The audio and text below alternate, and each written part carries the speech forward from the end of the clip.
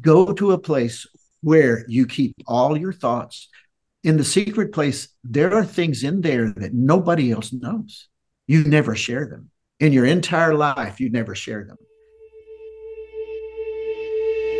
And the beauty of it is, Satan cannot read your thoughts. He does not know what you're thinking. And we make the mistake of giving him the attributes of God. We think he's omnipresent. He's not. He is a single created being, just like me, and he can only be at one place at one time. Now, he has a third of the angels that God created that went with him and his minions, and they know you real well. They can watch me, they can watch you, they know your weaknesses, they know where to tempt you, they know how to tempt you. They're not stupid, they're not dumb, but they cannot go into that secret place and they cannot hear your communion with God. I talk about it when I open the book, sort of context of war. Let's just say the United States has to go to war with a country, is provoked to go to war.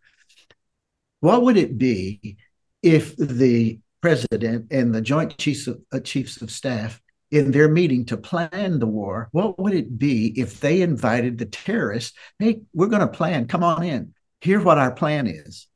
And then what you do is you give them your plans so that they can thwart your plans and win the war. Mm-hmm. And be assured, Galatians chapter 5 tells us that we're in a war. The spirit wars against the flesh wars against the spirit. So what are they warring over? That's one of the things we need to know.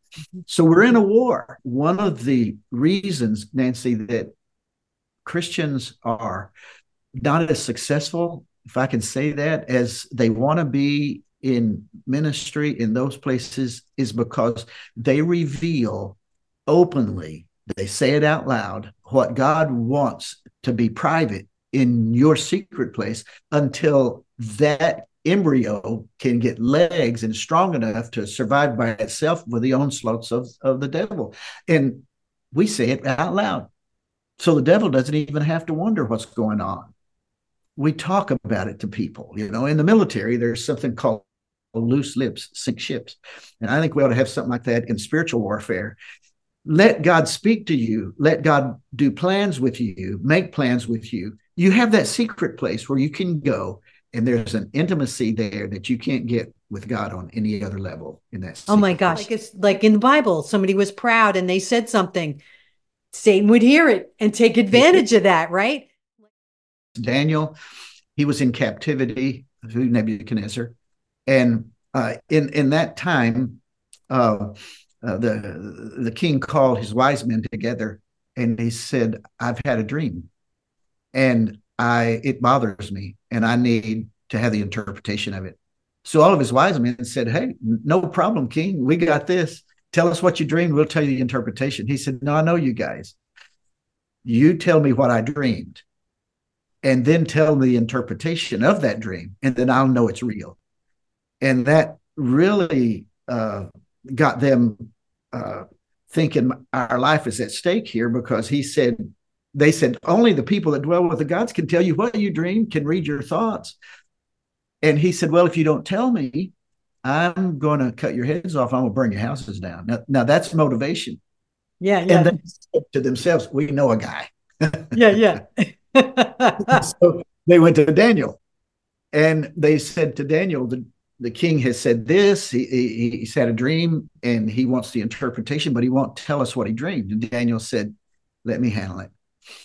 He went to God, where he went every day in his secret place, and he asked God to reveal the dream to him. Mm-hmm. God revealed the dream to Daniel in the secret place. Now, nowhere in that scripture do you find Daniel so excited about what God said to him in the secret place that he ran to Shadrach, Meshach, and Abednego, his friends, and said, guess what God told me? He did not reveal that secret until he got on the right stage at the right time, where only God could get the glory. And in front of Nebuchadnezzar, he said, King, this is what you dreamed, and this is the interpretation of it.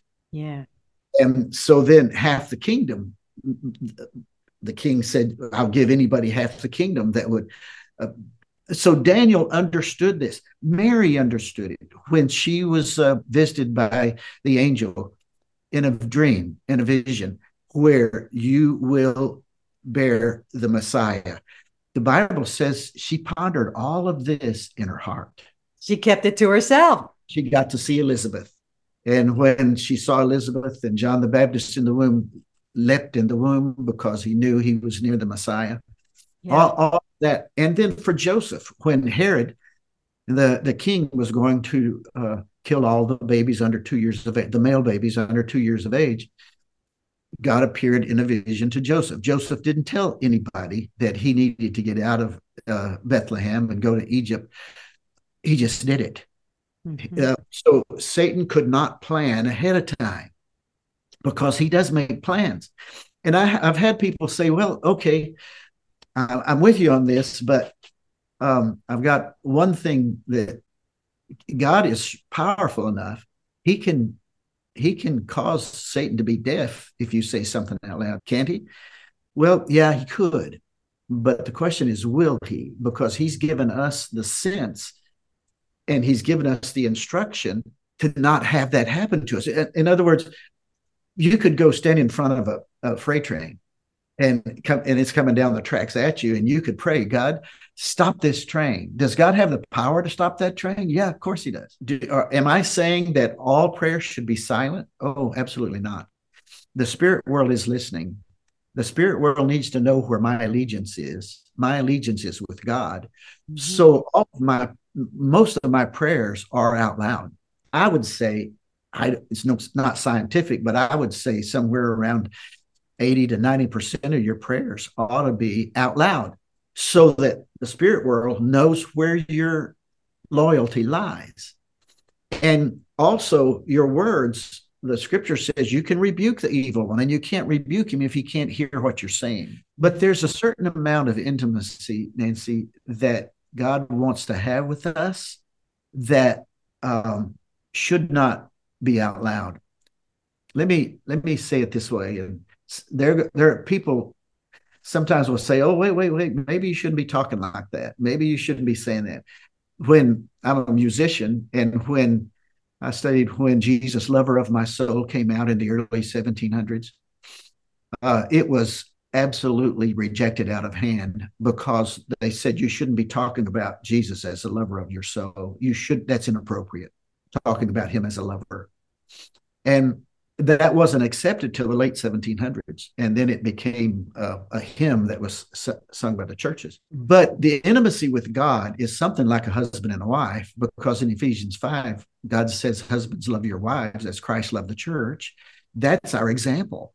And he gave himself for it, and to present him blameless. And so somehow in that, it's like marriage, and he calls the church his bride, and he's the groom. And there's going to be a wedding reception in heaven.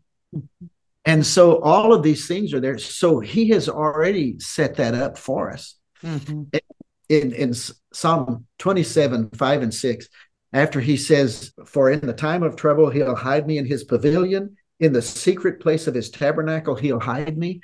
And what does that do? Well, the next verse says, he will set me high upon a rock, and now my head shall be lifted up above my enemies all around me.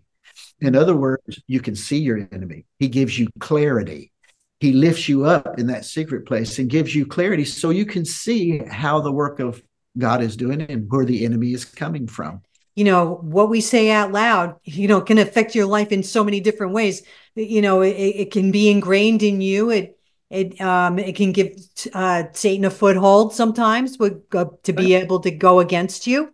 So I love that you turn to Psalm 91 as your go-to. Where can they find out about In the Secret Place? And I've got a few places marked out myself, in the secret place. So where can they find out more about this and more about you? joledbetter.com. And that's all of my books. I've written 9 books. All of my books are on there.